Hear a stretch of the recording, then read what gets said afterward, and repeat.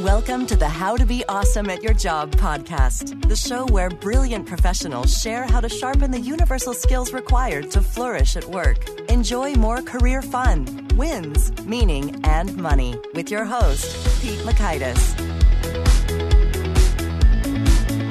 Hello, and thanks so much for joining us here for episode 313 with Thom Singer. Thom is coming back. He's got more great stuff, and he's talking about the paradox of potential. So you'll learn 1, how to identify the unique things holding you back. 2, the 3 things that always help achieve better results. And 3, how to bring back purpose when it's most needed. So if you'd like to take a look at the show notes or the transcript or the links to items that we've referenced here, it's over at awesomeatyourjob.com/ep313. That's letters EP and numbers 313. Now here's Thom's story. As the host of the popular Cool Things Entrepreneurs Do podcast, Thom interviews business leaders, entrepreneurs, solopreneurs, and others who possess an extra dose of the entrepreneurial spirit. The information compiled from these compelling interviews is shared with his clients as he challenges people to be more engaged and enthusiastic in all their actions. He's authored 12 books on the power of business relationships, sales, networking, presentation skills, and entrepreneurship, and regularly speaks to corporate, law firm, and convention audiences.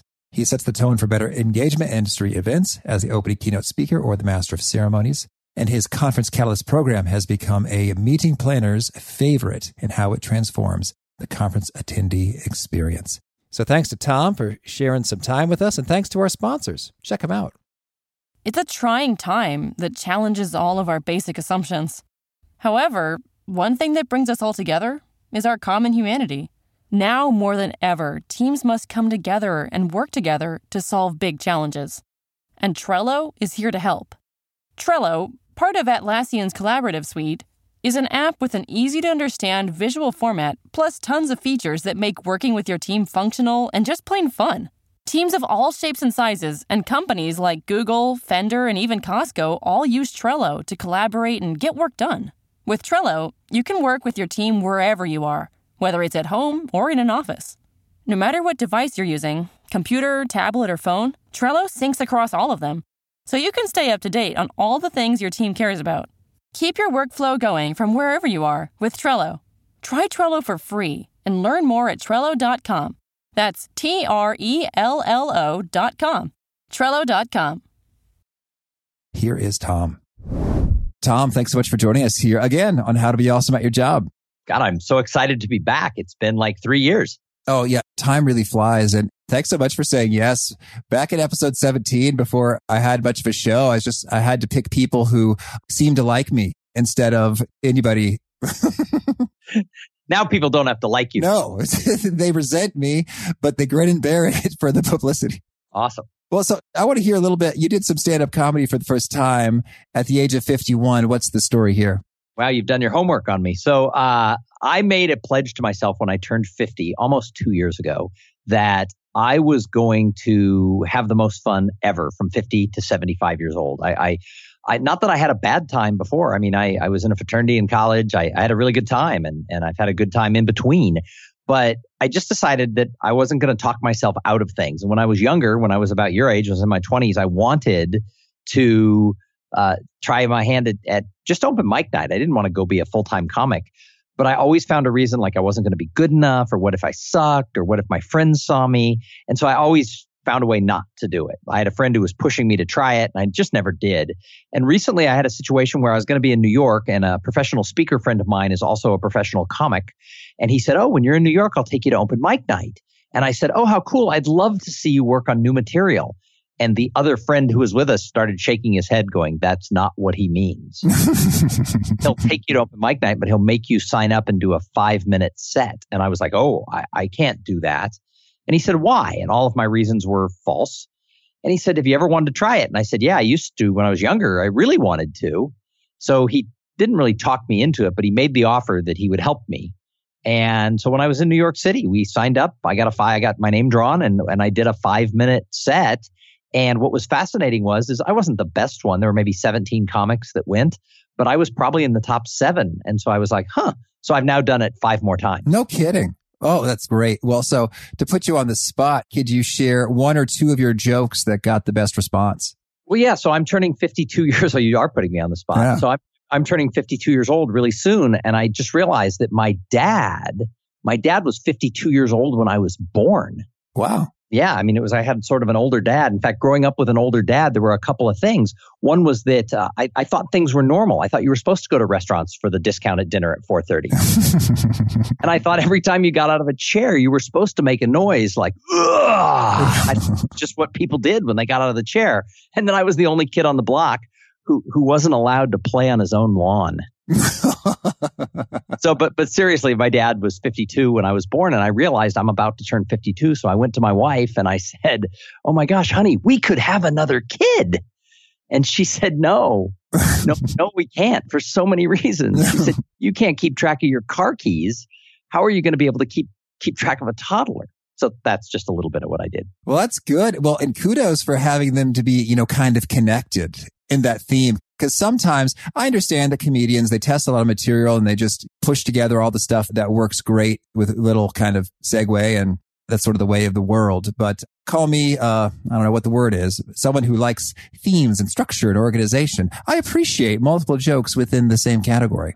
Well, I only had to do 5 minutes. So the whole theme of the whole thing was just stories about my dad, about him dating when he was widowed and different stuff like that. So that was my 2 cents. And like I said, I wasn't the funniest guy. Seinfeld is not worried about job security because I did stand up.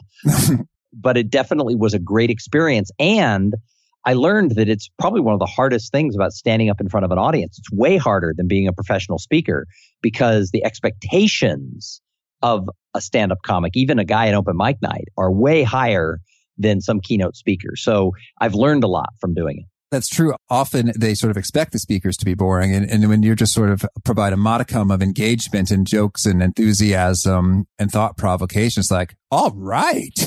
Exactly. Well, so speaking of keynote speaking, you've got a newer program. The Paradox of Potential.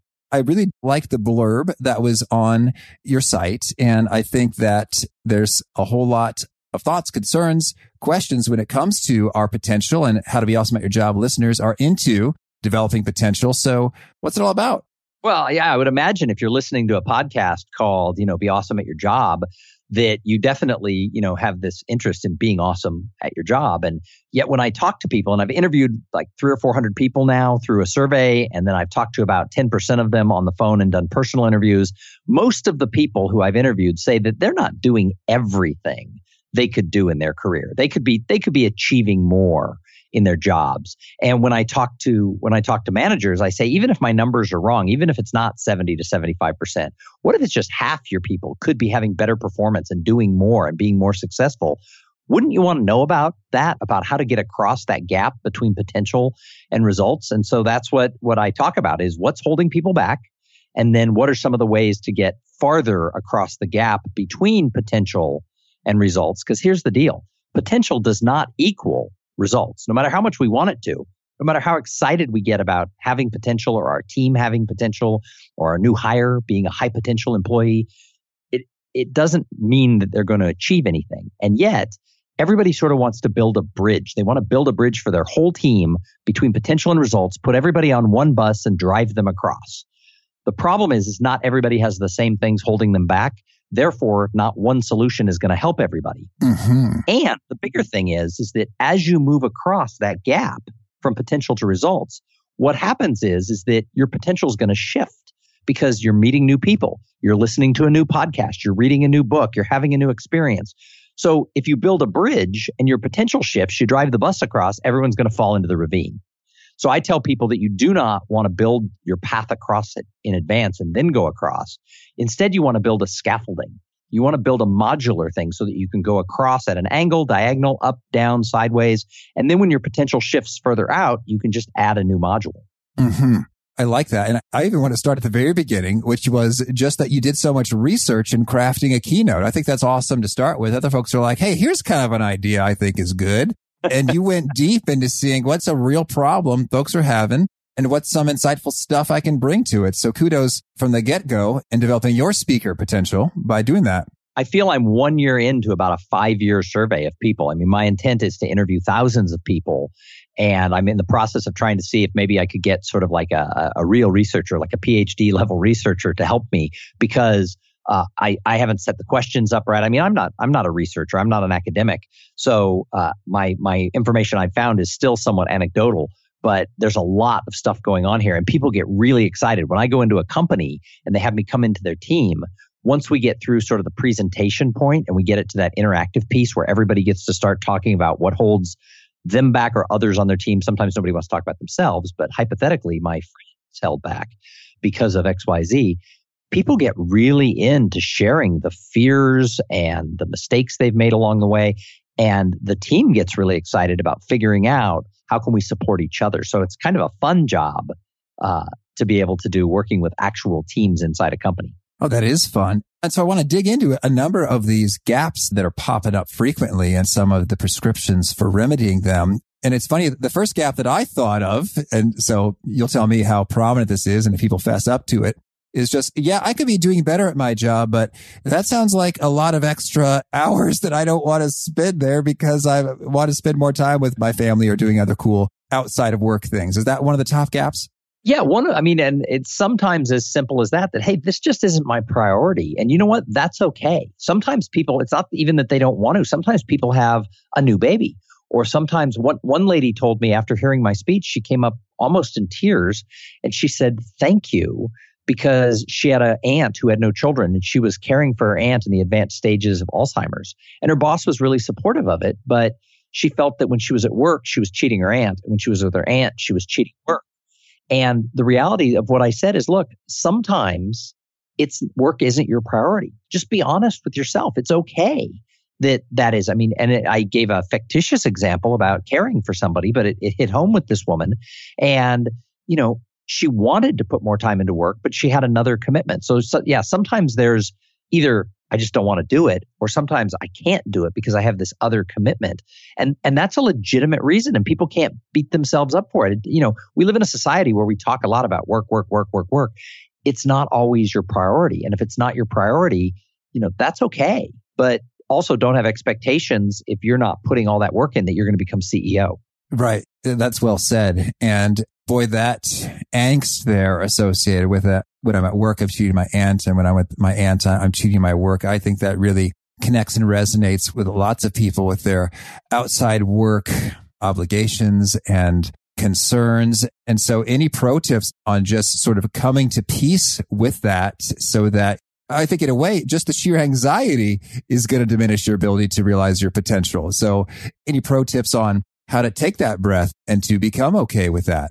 Well, one of the things I talk about is I think we've been done a disservice by all these speakers and trainers who've come in and tried to teach work-life balance, because I actually don't believe you're ever in balance. If you're at home with your kids, you're not at work. So work is out of balance. If you're at work, you're not home caring for your kids. So that's out of balance. So we focus on wanting everything to be in perfect balance, but nothing in the universe is in perfect balance. Things are always going, something's always going on that's throwing something out of balance. So you just have to get okay with that fact that, just do the best you can with what you've got in front of you. A friend of mine wrote a book called Good Enough Now. Her name's Jessica Pettit. And one of the things she talks about, you know, Jessica, one of the things she talks about is everybody is waiting for perfection before they're going to go do the things they have to do. But really, you're good enough now. Just go do what you have to do. And that's sort of what I try to teach people. But here's the thing, no matter what you look at in this paradox of potential, it all comes down to three things that helps you. There's a lot of things that are holding people back, a lot of different fears, a lot of things where people feel they don't have the right degree or they don't have the right training or they don't have the support of their spouse or their boss or their company is, out of sync for a lot of reasons. The list is really, really long of what's the problems are. But the answers all fall into three buckets. And those buckets are your plan, your purpose, and people. So your plan is really just goal setting. And I've never understood why, and I know you teach goal setting in some of the seminars that you do. I've never understood why people go, I don't believe in goal setting. I hear this all the time because it's part of what I teach. People say, oh, well, I don't believe in goal setting. I had one person tell me, setting goals just sets you up to feel bad when you don't reach them. And I'm like, no, because if you strive for something and you come close, don't feel bad about the 10% you missed. Look at the 90% of the way you came. I have a daughter who is a high achiever, and she always sets her goals really high. And then when she lands at something that other people just think is excellent, that might have been shy of that goal, she's thrilled that she landed at the excellent level that she is. And it's a really good example. I mean, she's always pushing herself and setting expectations. And I'm always worried that, she's going to be disappointed. And then she's always thrilled because she's still coming out in the top 90 percentile. And she said if she had just shot for the 90 percentile, she might have ended up in the 80 percentile. So I've never understood why people think, I'm going to feel bad if I don't hit my goal. I mean, if my goal for sales, and I'm just making this up, is $500,000 and I sell 400, that's better than selling 3. So if I had no goal, I have no idea where I would have landed. Plus, I can't benchmark myself against my own performance if I don't have some sort of goals. So the first thing is having that plan and knowing what success looks like, and then taking the actions to get there. The second bucket is purpose. And that just goes back to what Simon Sinek has taught for years of knowing your why. Everybody on your team at work has different reasons that they have a job. Some people want to pay their mortgage and have a fancy house and things like that. Other people want to feel part of a team. Other people, want to contribute to the greater good. Each person has to come to terms with why they do the work that they do. And in some cases, it's, I have to pay the bills. Well, okay, as long as you understand what that is, and it's really coming to terms as an individual about what your purpose is. And then the third bucket is people, and that is having the right mentors, being part of the right team, knowing who to turn to, having support at home. Being a mentor is one of the best things that you can do if you really want to grow. So it's all interactions that you have with people. It's your network, it's your brand, it's how you engage. And so those are the 3 sort of ways across. No matter what's holding you back, you can always find the answer in your plans, your purpose, and your people. Okay, well, thank you. And that's nice to have 3 things and to be alliterative along the way. Really cool. So then I'd be curious, when it comes to executing on each of these, what are some of the best practices versus the worst practices? I guess in some ways with a plan, just like having no plan is not optimal as you're laying out here. But what are some other pointers there?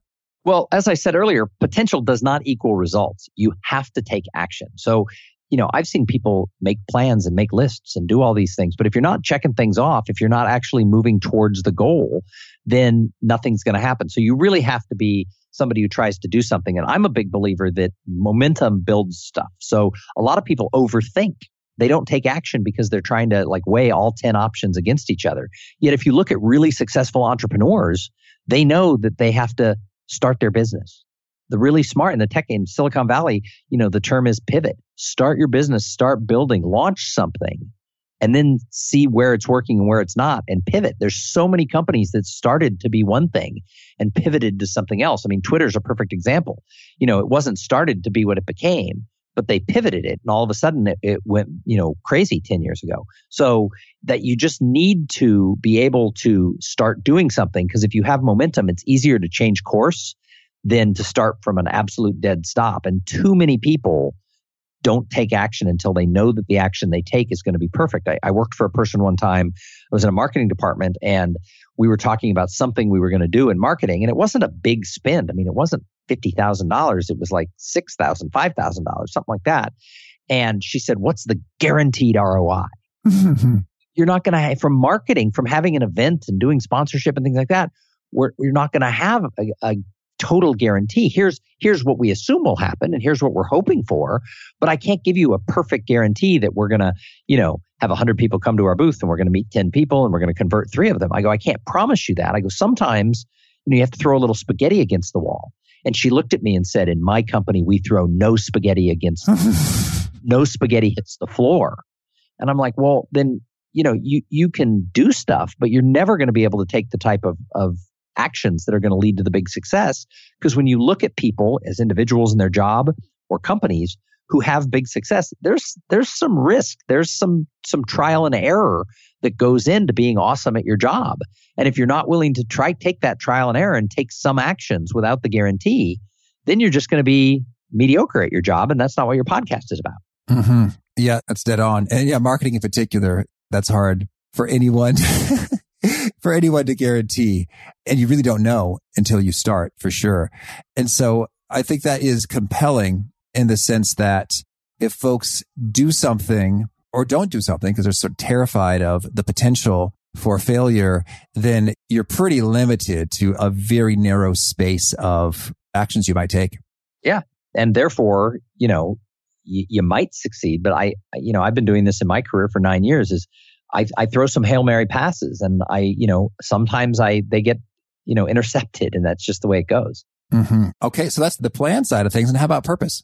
Well, we all are motivated for different reasons, and sometimes we forget why we get out of bed. I mean, what are we trying to accomplish? What is it that we want for our family? What's our purpose of what we do? You have a new child. Yay. When you have a kid, that changes your purpose. You may have noticed some things in the past 5 or 6 months have changed in the way you look at the world. Right. And that is because, you're now responsible for somebody else. So I have 2 kids of my own, and then I mentor 2 young gentlemen who are both in their late 20s who they call me their fake dad. They've been around about 4 years. I don't think they're ever going away. And my kids are like, what's the deal there? My one daughter, are they in the will? And I said, no, they're not real kids. They're not in the will. And she said, okay, then I support your friendship with them as long as they're not taking my inheritance. No, she didn't say. But the thing is that, I tell them all the time, because they're young and they're both single. I tell them all the time, I have a different outlook in the world because there's other humans I'm responsible for. I have a wife and I have 2 kids. And I said, when you're responsible for 3 other people, that changes the purpose of why you do things and the decisions that you make, in your career, in your personal life, what you do on Friday night, etc. And so I think that that's something we have to realize, is that our purpose, and our plans and our people, they're going to change from time to time. And that's okay. But you have to understand, why am I doing what I'm doing? So, one of my main motivations of why I pursue the business I pursue is I want to be that person who's educating people. Like, I could go, be a teacher or a professor or a newscaster, or, I like being in that role where I'm sharing information with people. And because I like being in that role, part of my purpose is I want to be the best I can at that. Another one of my purposes is money. I'm not, I'm not ashamed of it. I want to have nice things. I don't have to make $1 million a year. So many people focus on giant numbers, but I have to have decent numbers because there's certain things I've chosen to do. Plus, I have kids who, one goes to a very expensive college, one's in high school with her eyes set on very expensive colleges. And the problem is, when you have kids who are straight A students in high school, they get accepted to those colleges. So then you have to figure out, how do we pay for them? And the problem is that unless you're making, if you make $1 million a year, it doesn't matter. And if you make a smaller amount, there's often need-based scholarships. But if you're in the middle, you've got to pay for them. And so, I'm motivated to make sure that I can make those tuition payments on top of our mortgage payments and still be able to, as a family, take some trips and, have clothes and things like that, eat nice meals. So that's part of that purpose piece, is I have to know why I'm doing it, because it makes me get out of bed in the morning. Very good. And so I think it's often quite common to sort of forget or lose sight of the purpose when you're in the urgent stuff. And so any thoughts on how to bring it back fresh in mind? Well, out of sight is always out of mind. So, I encourage people to write their goals down. Going back to the plan, the old saying is, a goal not written down is a wish. So, you've got to write down your goals. Part of that is you got to write down your purpose. And this is more than like your company's mission statement that hangs in the lobby. This is individual to the person. Everyone on the team needs to be clear about, why do they work there? And, what do they want to contribute? And you got to review it, because otherwise, when things get busy and when things get bad, and it always gets bad. I mean, none of us have a perfect career, whether there's problems with the economy, problems with bosses or coworkers, or just caught up in the moment, there's some problem with a client. It's just bad. It's easy to forget why you get out of bed in the morning. So write it down and have it in front of you. Mm-hmm. Beautiful. Thank you. And how about on the people side? Well, so I've been, I started my speaking career teaching people how to network better, how to connect with people in a gadget crazy world, is something that I've talked about for 10 years. I started my speaking career just as the iPhone, the smartphone, started showing up in everybody's hands, and everybody thought, it's going to be so much easier to connect. And yet I ask everybody who is over 35 years old, do you feel, now that you have more friends? And I mean friends like who are going to invite you to Thanksgiving. Do you have more friends than you had a decade ago? And there's sometimes people, but I rarely have a hand go up in the audience. And then I flip it around to business and I say, how many people feel that you have more business? Like it's so much easier for you to sell because I speak to a lot of sales teams, than it was 10 years ago. Now, if somebody's 28, they don't remember life without a smartphone. But if they're 38, they sure do. And rarely, again, does a hand go up. Every now and then there's somebody who they do a real good job at internet marketing and use of social and stuff like that. But in most cases, people shake their heads. And I say, okay, so we can have a room of several hundred people. Nobody or very few people raise their hands. I'm like, but let's think back to the last 10 years. Every conference that you went to, not so much now, but certainly 3 years ago to 10 years ago, had entire tracks on social media and mobile and digital. And yet, nobody feels that they're better connected. And in fact, there was an article in the Harvard Business Review last fall written by the former Surgeon General of the United States who under Obama.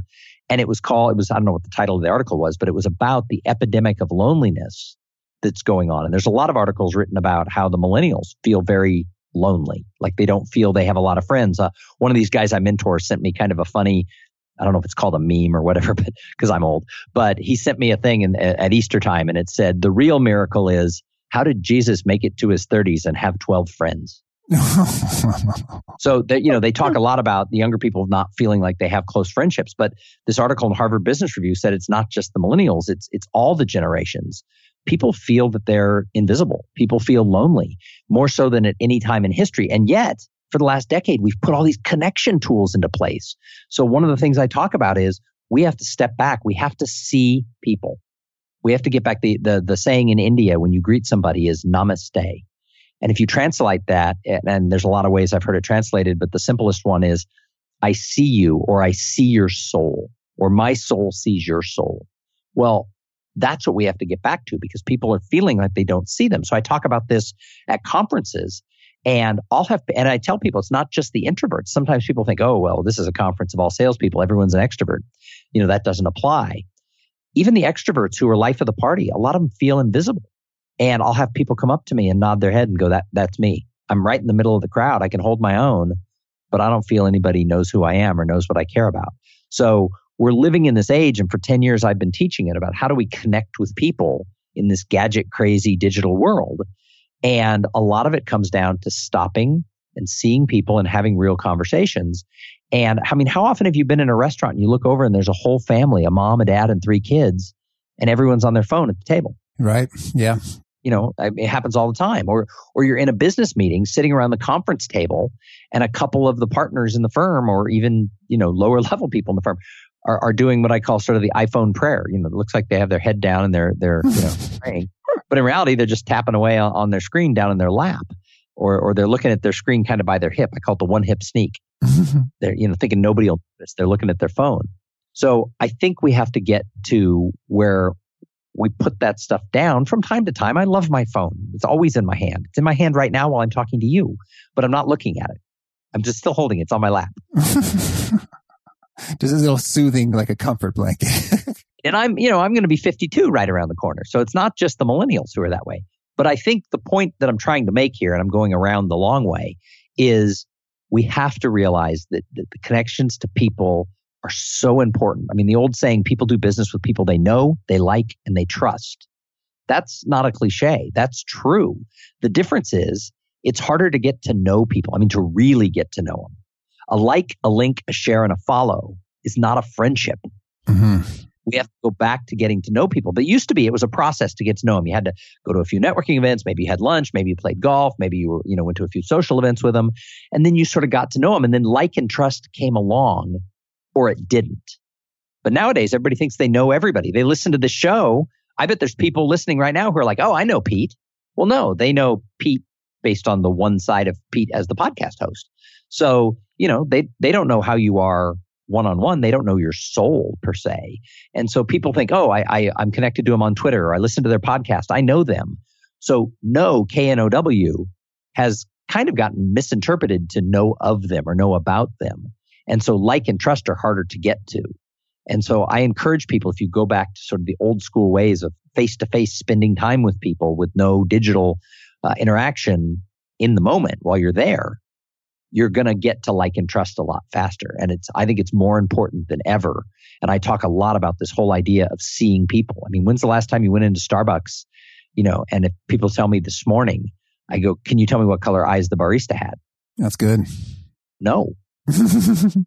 I try to, even if, I'm going to have a 2-second interaction with them, I try to just register, look them right in the eye, and I think blue eyes. And I smile.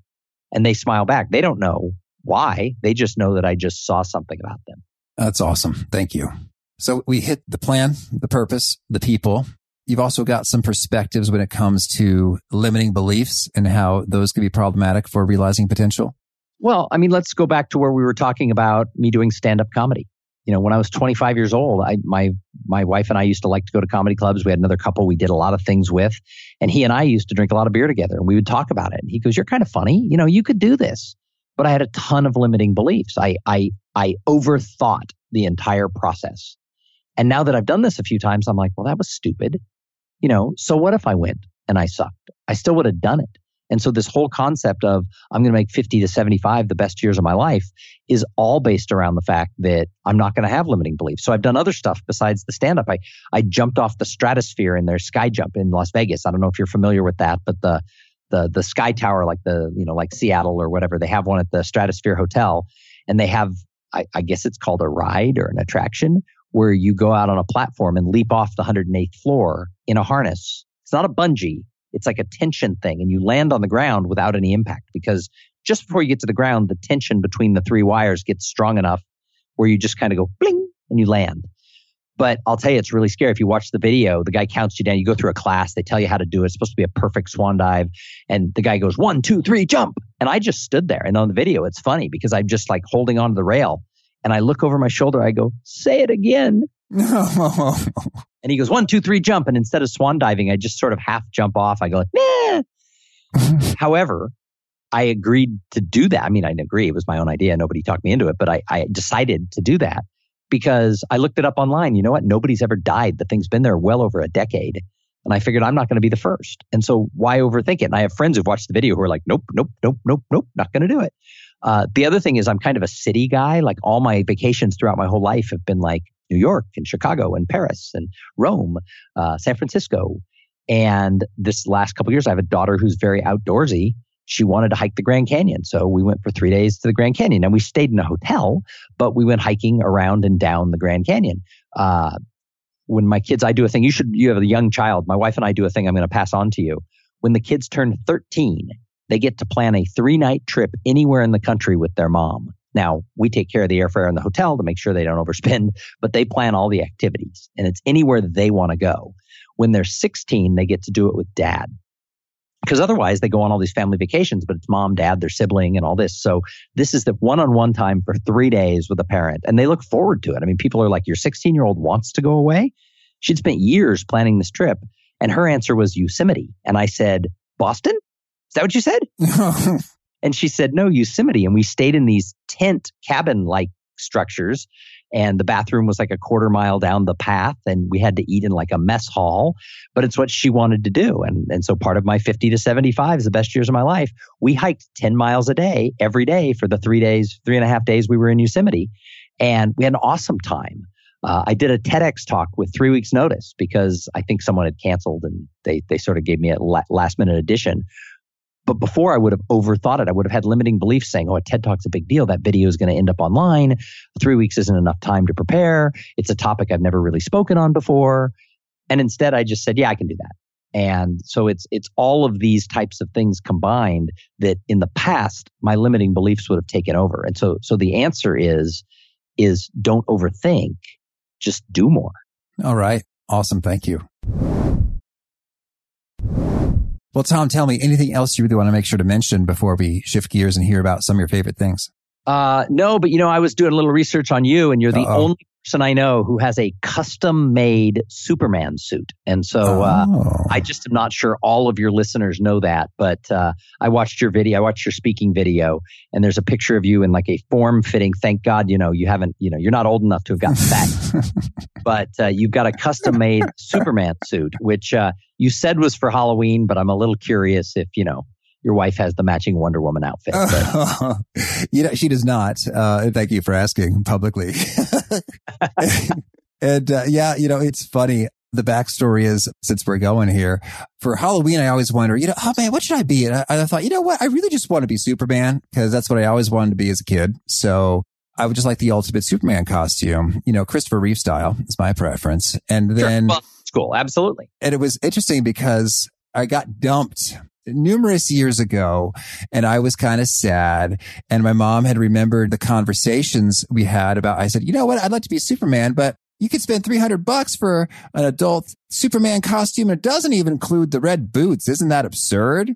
And so she sent me unannounced a pair of red Superman boots. In your size? Yes, exactly. It was just like, as soon as I beheld them, I knew immediately what I had to do was to get the $300 Superman out. Well, it turned out I saved about half of that because I found someone on eBay who made Superman costumes or other hero costumes to your precise dimensions. So it was not just a medium, small, or large. It was exactly my size.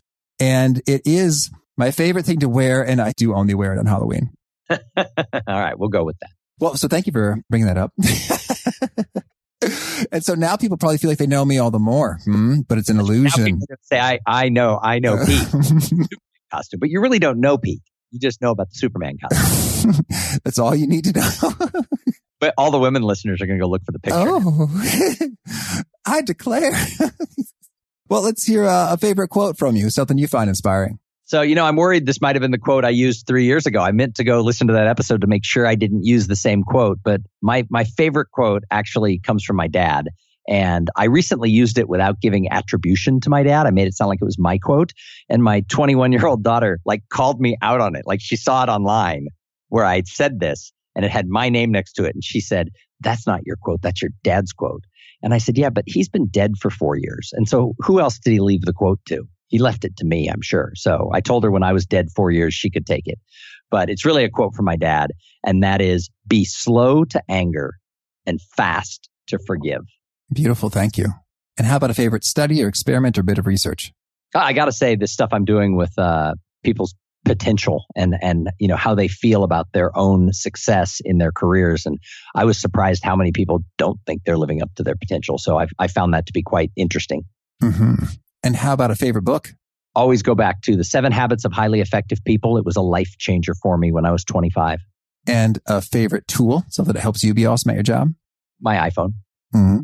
And I thought you were going to say handwritten thank you notes, which you sent one to me, which is very nice. Yeah, probably my iPhone, but I still think it. And how about a favorite habit?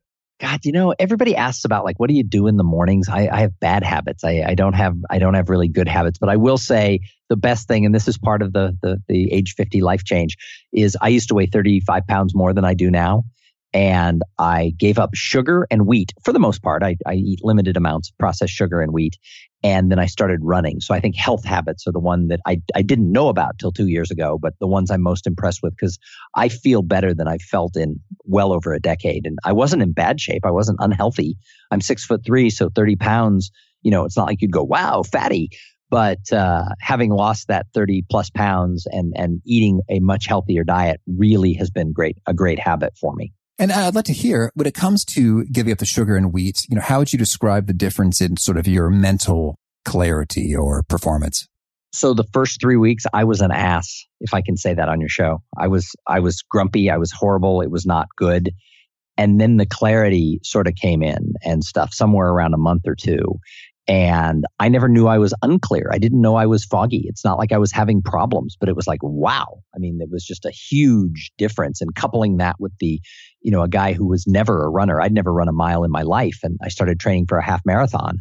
And after I completed that, after you finish a half marathon, if you're not a runner and you've never been a runner, all your runner friends start saying, now that you've done a half, you're going to want to do a whole. They're lying. I don't want to run that. I don't want to run a half ever again. But I am still running 3 to 5 miles about 3 days a week. And the combination of eating a cleaner, healthier diet with the running just makes me feel, I feel younger. Mm-hmm. And is there a particular nugget you share in your presentations that really seems to connect and resonate with the audiences? Wow, I should have probably prepared for that one. No, nothing I share connects with, I'm sure. No, I think so. Lately, it has really been around this whole issue of seeing people. I actually have a slide and it says #SEE people, see people. And it's just a picture of a close up of someone's eye looking out into the distance. And I talk about how people don't feel anyone sees them. And I'm surprised and saddened maybe how many people come up and say, I feel invisible. I feel that people don't see me in my family, at work, in this audience. So this whole idea of putting your phone down and taking a little bit of time to just talk to people and see them as humans. You know, they don't have to be your best friend. Just see them. And when you're with people, choose people.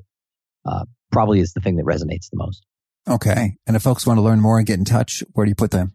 ThomSinger.com, ThomSinger.com. Not ThomSinger.com. It's not Thom. No, it is Tom.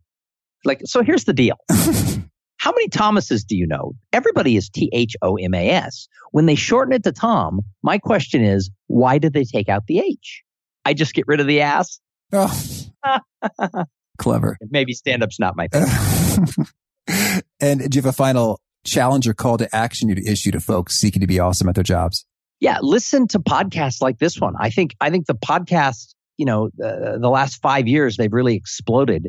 And I think I do a podcast, listen to mine, but I think the real big thing is I learned so much from listening to shows like yours and so many others that I think when you're out for your run, when you're on the bike, when you're going for a walk, when you're in the car, whatever it is you're doing, where you can put earbuds in and just have like a human university just broadcast into your head, there's no way you're not going to be better for it. It's like getting a master's degree. If you listen to the right people, you're going to get all these ideas, these theories, these nuggets, these concepts. Some of them are going to stick. And so I think that, listen to Pete's show, listen to my show, listen to any one of the thousands of other shows that resonate with you. You cannot lose if you're listening to the right stuff. Beautiful. Well, Tom, not Thom, this has been a lot of fun yet again. Please keep doing the great stuff that you're doing and keep on rocking out. Hey, this was great. And I don't know why we didn't have you on my show 3 years ago, but we're going to get that scheduled before we hang up today. Awesome. Thank you. Big thanks for Tom's wisdom and big thanks to our sponsors. Check them out. I like Tom's challenge there about being willing to take some actions without the guarantee, because many things don't have the guarantee and some of those also have the greatest payoff, more risk, more rewards at times. So I encourage you, if you're thinking about doing something, be like, I don't know if it's going to work out. Well, test it, check it out, do a little test. And first step is see how it goes and learn and improve and iterate and get to a great place there. And again, if you want to check out the show notes or the transcript or the links to items we've referenced, it's at awesomeatyourjob.com/ep313. If you have not already, I hope you push the subscribe button. You'll hear from our next guest. It is Laura Vanderkam, and she is talking about how is it that some people seem to have all the time in the world. They perceive time as vast, and others are busy and going crazy and feel like they're super stressed to the max. What's the difference? How could you be more like the former, less like the latter? Peace. Thanks for joining us for today's episode. To get the most out of this conversation, visit awesomeatyourjob.com to find today's show notes, transcript, and infographic summary cheat sheet. For more entertaining professional skill sharpening, be sure to subscribe to catch the next episode of How to Be Awesome at Your Job.